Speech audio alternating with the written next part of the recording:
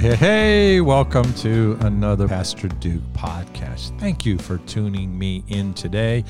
I pray God will use me to be a blessing. It's Christmas season here in upstate New York, and we're actually having a very mild December. Thank you, Lord, for that. Fuel oil prices $6.37 a gallon. I'm ready to head to Sarasota, Florida, but it's a Christmas season, and as I look back over my 44 years of Christmas in New York, my congregation has a favorite. I'm going to share that with you today by way of podcast. Here we go. You call it Christmas. I call it a nightmare. I was there. It wasn't pretty at all. My name is Joseph. Some of you kind of halfway know some things about my story, but today you're going to hear it in my own words. I'm kind of one of those woulda, coulda, shoulda stories. I was born in Bethlehem, but my family soon moved up north into the Galilee region, settling in a small town called Nazareth. It was surely a beautiful place, just a few miles up above the Sea of Galilee, paradise on earth.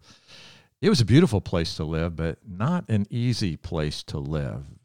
You see, we were an occupied nation under Roman rule with some seasons of tyranny on top of unjust taxation.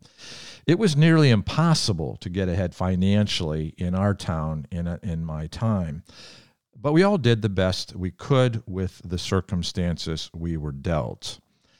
That's where our Jewish faith set us apart from all other people groups of the world. You see, the pagans had their pantheon of 1,000 gods, but we worship the true one and only creator of heaven and earth. We had the written word of God. We had our prophets. We had our fabulous temple in Jerusalem. We had our blessed hope of a coming Messiah, a Redeemer, a Savior who would come into our world. All of our prophets spoke of him. He was our hope. He will rid our people of the evil occupiers once and for all. He comes to redeem our nation. This is where the woulda, coulda, shoulda thing kind of came into my story. You see, in our sacred scriptures, we have this amazing human timeline of genealogies. You know, so-and-so begat so-and-so and all the days of, you know how it goes, which takes us all the way back to Adam and Eve, all of which was foundational for our Jewish timeline built upon that, beginning with the genealogy of our patriarch Abraham. These genealogical records get pretty tedious, I understand, but they link everything from Abraham to this very day. There were 14 generations. I find this so interesting. 14 generations from Abraham to David, our great King David. 14 more generations from David to our nation's fall to Babylon under Nebuchadnezzar, the destruction of our temple. And 13 more generations to me. Crazy as it may be, I am in the direct lineage of King David. I think that's pretty cool. You ask me what that means? Well, the Romans would say that means nothing. We own you guys. You Jews fell to Babylon, 586 BC. They fell to the Persians. They fell to the Greeks under Alexander the Great. And all of y'all fell under the power of Rome. We defeated all of you. We're in control. If your God is so great, why don't you guys rule the world? You see, the Romans have their gods of power, but we Jews have our God of love. I'd take our God any day over all the pantheon of their gods. In simple terms, all this genealogical stuff means this. If it hadn't been for the past nearly 600 years of tyrannical occupation since our last king Zedekiah, yours truly, little old me, Joseph the carpenter from Nazareth, would be the official bloodline king of Israel. How about that for a woulda, coulda, shoulda story? But it just was kind of a fun thing for my family and I. My dad was number 12. I'm number 13 in this line, but we're still peasants living in an obscure village. And so all that really kind of meant nothing until, oh my obscure life in this small Galilean village was about to explode with unsuspected drama and, some great hardships. When God showed up in my life, things got way harder and not easier. Here's how things unfolded for me. From the natural, everyday, nobody from Nowheresville into the realm of the supernatural. My bloodline would start a series of amazing events that in the moment I had no clue to what was going on. Many of you have heard parts of my story. You call it the Christmas story. You have your silver bells, the glittering lights. You have your songs, your gifts, your feasts. Well, there was none of that in my story.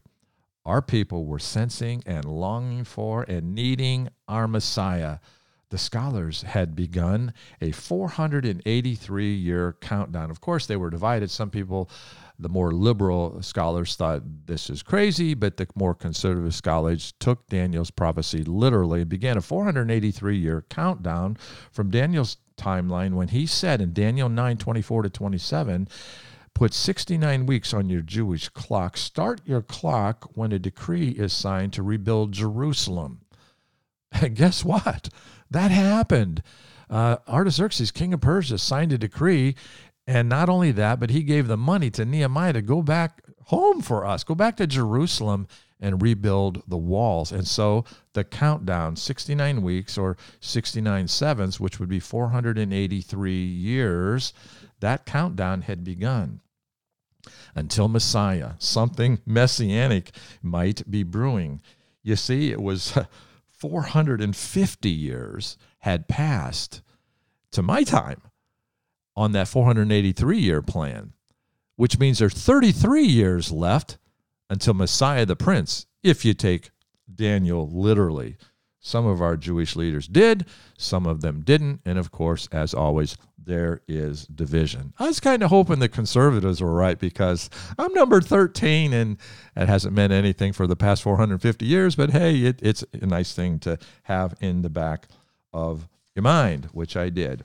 So I was holding on to that messianic hope like most of the commoners were. I mean, where else could we go? To whom else could we turn? They mostly laughed at me from my bloodline if I ever brought that up, 13 generation. Yeah, big deal. Go back to work, Joseph. Leave us alone. But there was that 14 thing. Of course, now it's 13 with me. And I just kind of had that and think about it from time to time. Kind of made me wonder what might happen with my first son, who would be the 14th generation. If God were to continue that and hook that up with what Daniel said, the 69 weeks, the 450 years had passed, could those be connected? Well, time will tell. So here was my big blessing, the fun part of my story here. There was a beautiful young lady not too far down the street. I had my eye on her for a few years now. She was growing up. She was gorgeous. Her name was Mary. She smiled sweetly and shyly, kind of hid her face when I would walk by her house on my way to work. And I always tried to sit across from her in the synagogue each Sabbath day so we could sort of kind of make eye contact, and she would look away shyly. Oh, she was so beautiful. She had to know that I had a crush on her. I wasn't trying to hide anything, so I'm sure she wasn't shocked when my father knocked on her father's door and asked his daughter's hand in marriage for me, his son Joseph.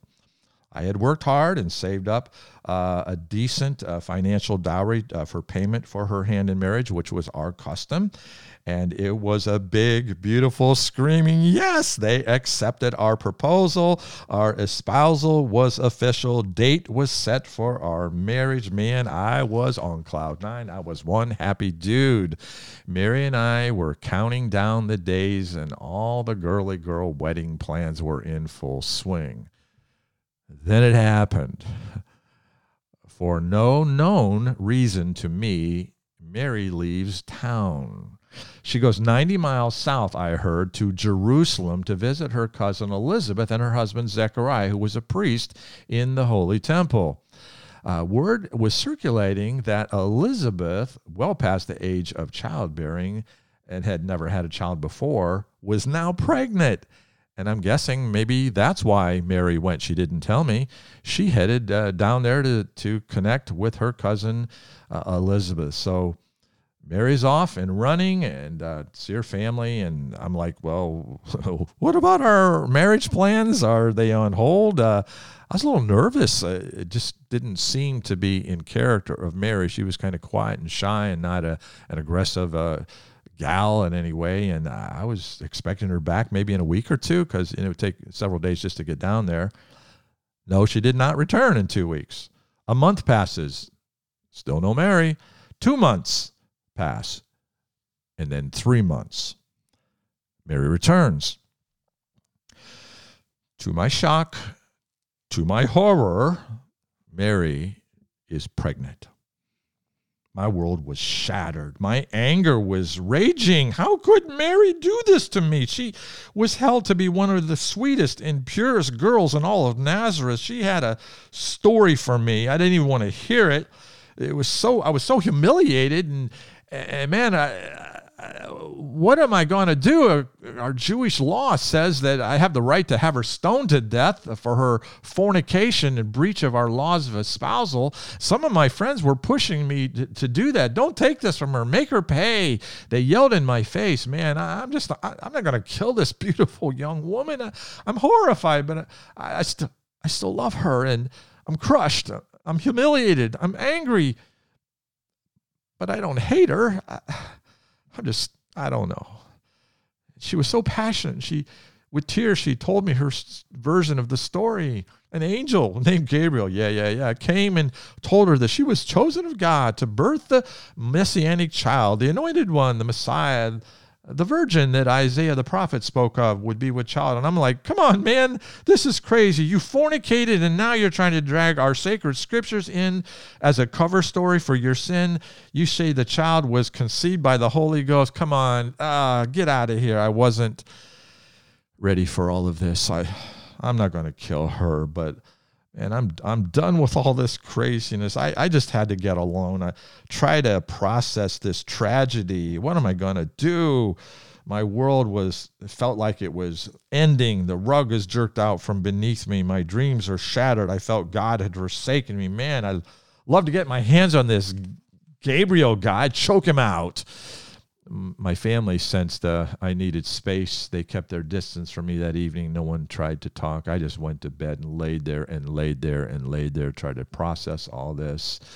I went from self-pity to anger and back to self-pity and confusion. Finally, I went to sleep.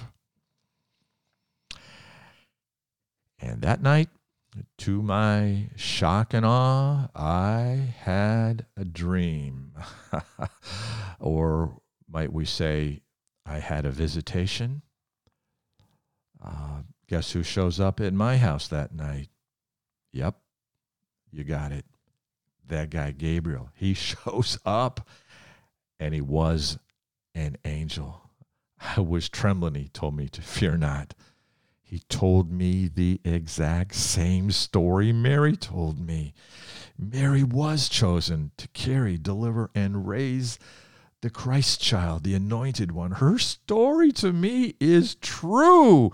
She's no fornicator. Oh, I knew she wasn't. She surrendered, be it unto me according to your will. She surrendered her beautiful body, soul, and spirit to our holy God. She was chosen to be the Messiah's mommy, and I'm chosen to be the Messiah's earthly daddy. I was a bit overwhelmed, as you might guess. Forget going back to sleep that night. Man, I'm so embarrassed that I didn't believe Mary when she told me, and how she needs me. How I need her. I'm thrilled. I'm a bit scared. I'm realizing It's going to be us against the world, just like me. No one believed Mary. They're not going to believe us. They're not going to believe me either. They'll mock the Gabriel story. They'll ignore the very scriptures they say that they believe, even as it is fulfilled before their very eyes. I kind of knew this is not going to be an easy road to traverse. I went straight to Mary's house. When the sun came up, she was up, and she could tell by my face I too had been visited. She forgave me in an instant for falsely accusing her of immorality. We were now one in a whole new way against an unbelieving people who claim that they do believe. How crazy is all of this? I took the day off from work, and Mary and I had some serious and long conversations throughout that day. We had a lot to talk about. Our plans are being completely rearranged. Answer to most of our questions was, we have no clue. We do not know. We're just going to have to take it a day at a time, keep our eyes on the Lord, and worship our way through. Our parents had already canceled the lavish wedding plans. What we planned to be a huge celebration would just be a shamed couple doing a simple civil marriage union. Not married, already with child, viewed by God as chosen, but viewed by man and the religious society we were part of as shameful fornicators. Everything had changed. Most of our friends shunned us. Some believed Mary had gotten pregnant on her trip to Jerusalem. Most just thought it was me. Couldn't wait. Got her pregnant before you were married. Sent her away to Jerusalem to cover the whole thing up. It's all good, I guess. The important thing is this. God knows. And that's what's most important. Mary and I opened the sacred scrolls together every chance we got. We read Isaiah's prophecy over and over, written 600 years ago. Behold, a virgin will conceive a child, and his name shall be called Emmanuel, which being interpreted is God with us. Then just a few verses later, continuing in Isaiah's prophecy, we saw more details about this little baby in Mary's womb. And the government shall be upon his shoulders. His name shall be called Wonderful, Counselor, the Mighty God, the Everlasting Father, the Prince of Peace. When we would read that prophecy from the scriptures, we would just look at each other and shake our heads and say, can you believe it? Well, we had to. It was us, and nobody else was buying into our story. We were alone against the world. Overwhelming, surreal. Creator God, the Almighty, sending his son, born of a virgin, and it's all happening in our little village and in Mary's virgin womb. You can't put that into words. Well, we were okay with all the shunning. We kind of got used to that after a while. No real wedding, no gifts, no celebration. But time was passing fast, and the time of the birth was drawing near. Whammo! Another huge hardship hits us. There comes a decree from Caesar Augustus from Rome that all the world should be taxed. And to add insult to injury, every man had to return to the city of his birth to pay the unjust tax. For us, it meant a sudden trip forced upon us to go all the way south to Bethlehem, 95 miles on a donkey, with an 8.5-month pregnant wife. No silver bells there, no sweet songs, but it was an arduous trek. Mary was a trooper. She was so uncomfortable and yet never complained. I may have cursed Caesar Augustus' name a couple times along the way, but we had no choice. We knew God was running our lives, and so we just took it day by day, hour by hour, especially on that trek. It made no sense to Mary and I, but we were just running on adrenaline, running on faith, just putting one foot in front of the other and heading south to Bethlehem. Well, We make it finally to Bethlehem, along with hundreds of other angry Jews being forced, just like us, to pay these unjust and inconvenient taxes. We did our paperwork. We paid our taxes, and our worst nightmare became a reality. Mary's water broke. Contractions began. We're almost 100 miles from home. I had distant relatives in town because of my birthright, but they refused to take us in. A fornication couple, no room in our house for that. We went to the inn, and guess what? No room in the inn. I wanted to kill that innkeeper. I'd choke him out. Mary's crying. I was desperate. The innkeeper's heart kind of softened a bit. He said, let me take you out back and down some steps. There was a cave that they had transitioned into a makeshift stable. He got some fresh hay and some swaddling clothes. You'd call them grave clothes. Said, all the best to you. Animals, I had them penned off to the side, laid down some fresh hay, got a little fire going in a safe place at the mouth of the cave. And long story short, oh my, after many horrific hours of crying and tears, we had our baby in a stable. We knew it would be a boy, and he was. Sweet, sweet Mary. Oh, man, you rock. You're awesome. How sad that you have to birth this child under these harsh conditions.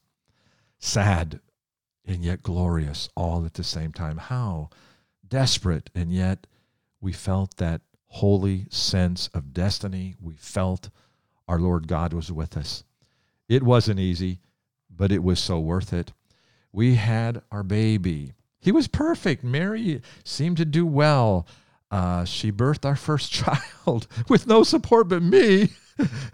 No midwife, no comfortable beds, no warm water, no clean towels. Our son, God's son, had arrived. A king, but born in a stable. This baby boy is the 14th generation son.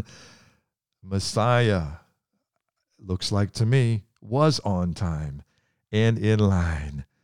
The Lamb of God, how perfect to be laid in a manger. Mary fell asleep. I was holding the child. It wouldn't be the quiet night that I suspected from here on out. Man, moments later, a band of shepherds came running up the hill from the fields below. I felt no danger, and they saw my fire at the cave entrance. They came running to me, oh, so excited. They could hardly speak. We came to see the baby. I'm like, how do you know there's a baby here? And they said, man, as they were trembling, the angels told us, proclaimed that there was born unto us this night in the city of Bethlehem a Savior, Christ the Lord. That very same awe and shock that came upon me that night when Gabriel showed up at my house, that shock and awe was back, baby. And it wasn't just me this time. It's the shepherds along with me. The shock and awe is all over them. This is huge. And yet it was obscure. The king is born, and here comes the shepherds, in our social economic line. That wasn't the best thing to be. But now, at least, there are a few others that believe Mary and mine story. They couldn't wait to see our little bundle of joy.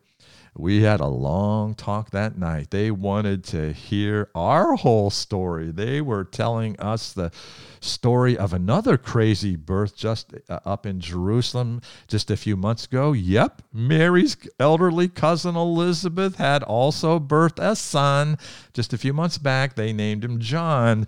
There was a lot more of that story that Mary and I had not yet heard. The father, Zacharias, had been struck with dumbness as he was ministering in the temple, comes out saying, we're going to have a baby boy. They thought he was crazy. Sure enough, Elizabeth conceives, and that's kind of the timing. Mary went down there to see him. Oh my goodness, this isn't two stories. This is one story. It's all connected.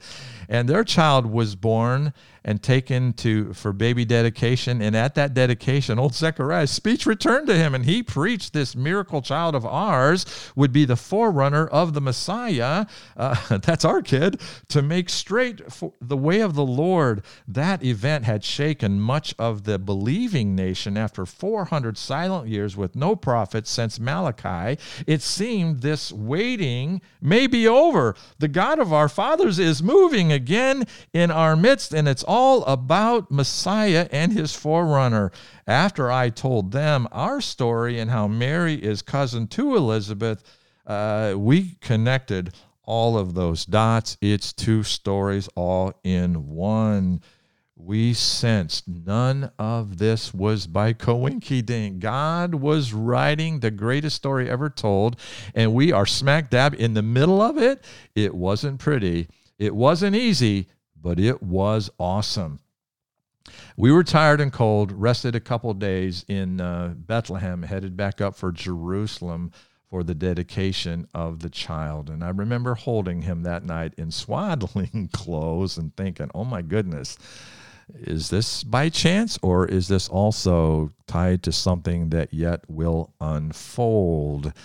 A baby born in a manger, wrapped in swaddling clothes. It's as though he were born to die.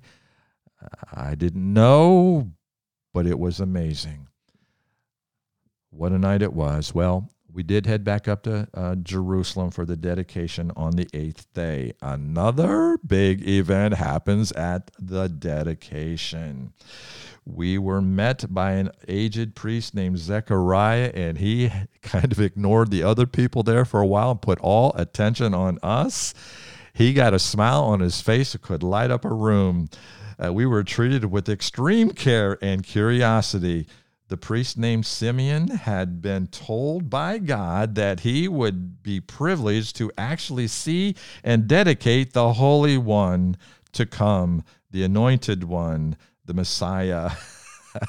He took our baby in his arms and prophesied over him. He said, "Oh God, now you can let your servant depart in peace, for my eyes have seen your salvation, a light to lighten the Gentiles and the glory of thy people Israel." Mary and I marveled. Some people were buying into our story. And another aged priestess, Anna, also prophesied over our child. They were sure our baby Jesus was the promised Messiah. After the dedication, Simeon and Anna pulled out the sacred scrolls, and they opened them for Mary and I. And they asked, "Where are you from?" We said, "Nazareth." They smiled and opened the scroll to Micah chapter 5, verse 2. They said, "We bet your baby wasn't born in Nazareth." And they showed us from God's word, the Christ child will be born in Bethlehem of Judea, the city of David. Oh my. We were connecting more dots again. We hated Caesar Augustus for forcing us to go to Bethlehem, but all the while, it was God's plan. Oh my, what a holy book we've got. God told us what he's going to do, and you know what he did? He did it. He did what he said he would do, and he did it through the likes of nobodies like Mary and myself. Turns out that birthright, that 13th generation thing, that turned out to be something amazing. And yep, the other John story, Zechariah, Elizabeth, he would be the forerunner. My stepson, baby Jesus, 14th generation from the fall of Jerusalem. What a story. And I'm part of it. Not easy, not comfortable, not fun, but amazing. And now there's more and more people buying into our story. And you know what? This story is not all about Mary and I, or Zechariah and Elizabeth, or the shepherds, or the wise men that would come. It's not about Simeon or Anna. It's about you. God wrote this story with you on his mind and in his heart. Christmas wasn't pretty, but it was God's present to you. Let that sink in. Let your value be felt. The world tells you you're nothing. You have no value. You're dumb. You're ugly. Your mother dresses you funny. But you are loved. And Christmas and all of its mystery and all of its wonder is for you. For God so loved you that he sent his only begotten Son. Hope you enjoyed the Christmas story. God bless. Tune me in next time. Please share, subscribe, all that kind of stuff. Help me get God's word into our generation and pass it on to the next. God bless you. Love you. Bye-bye.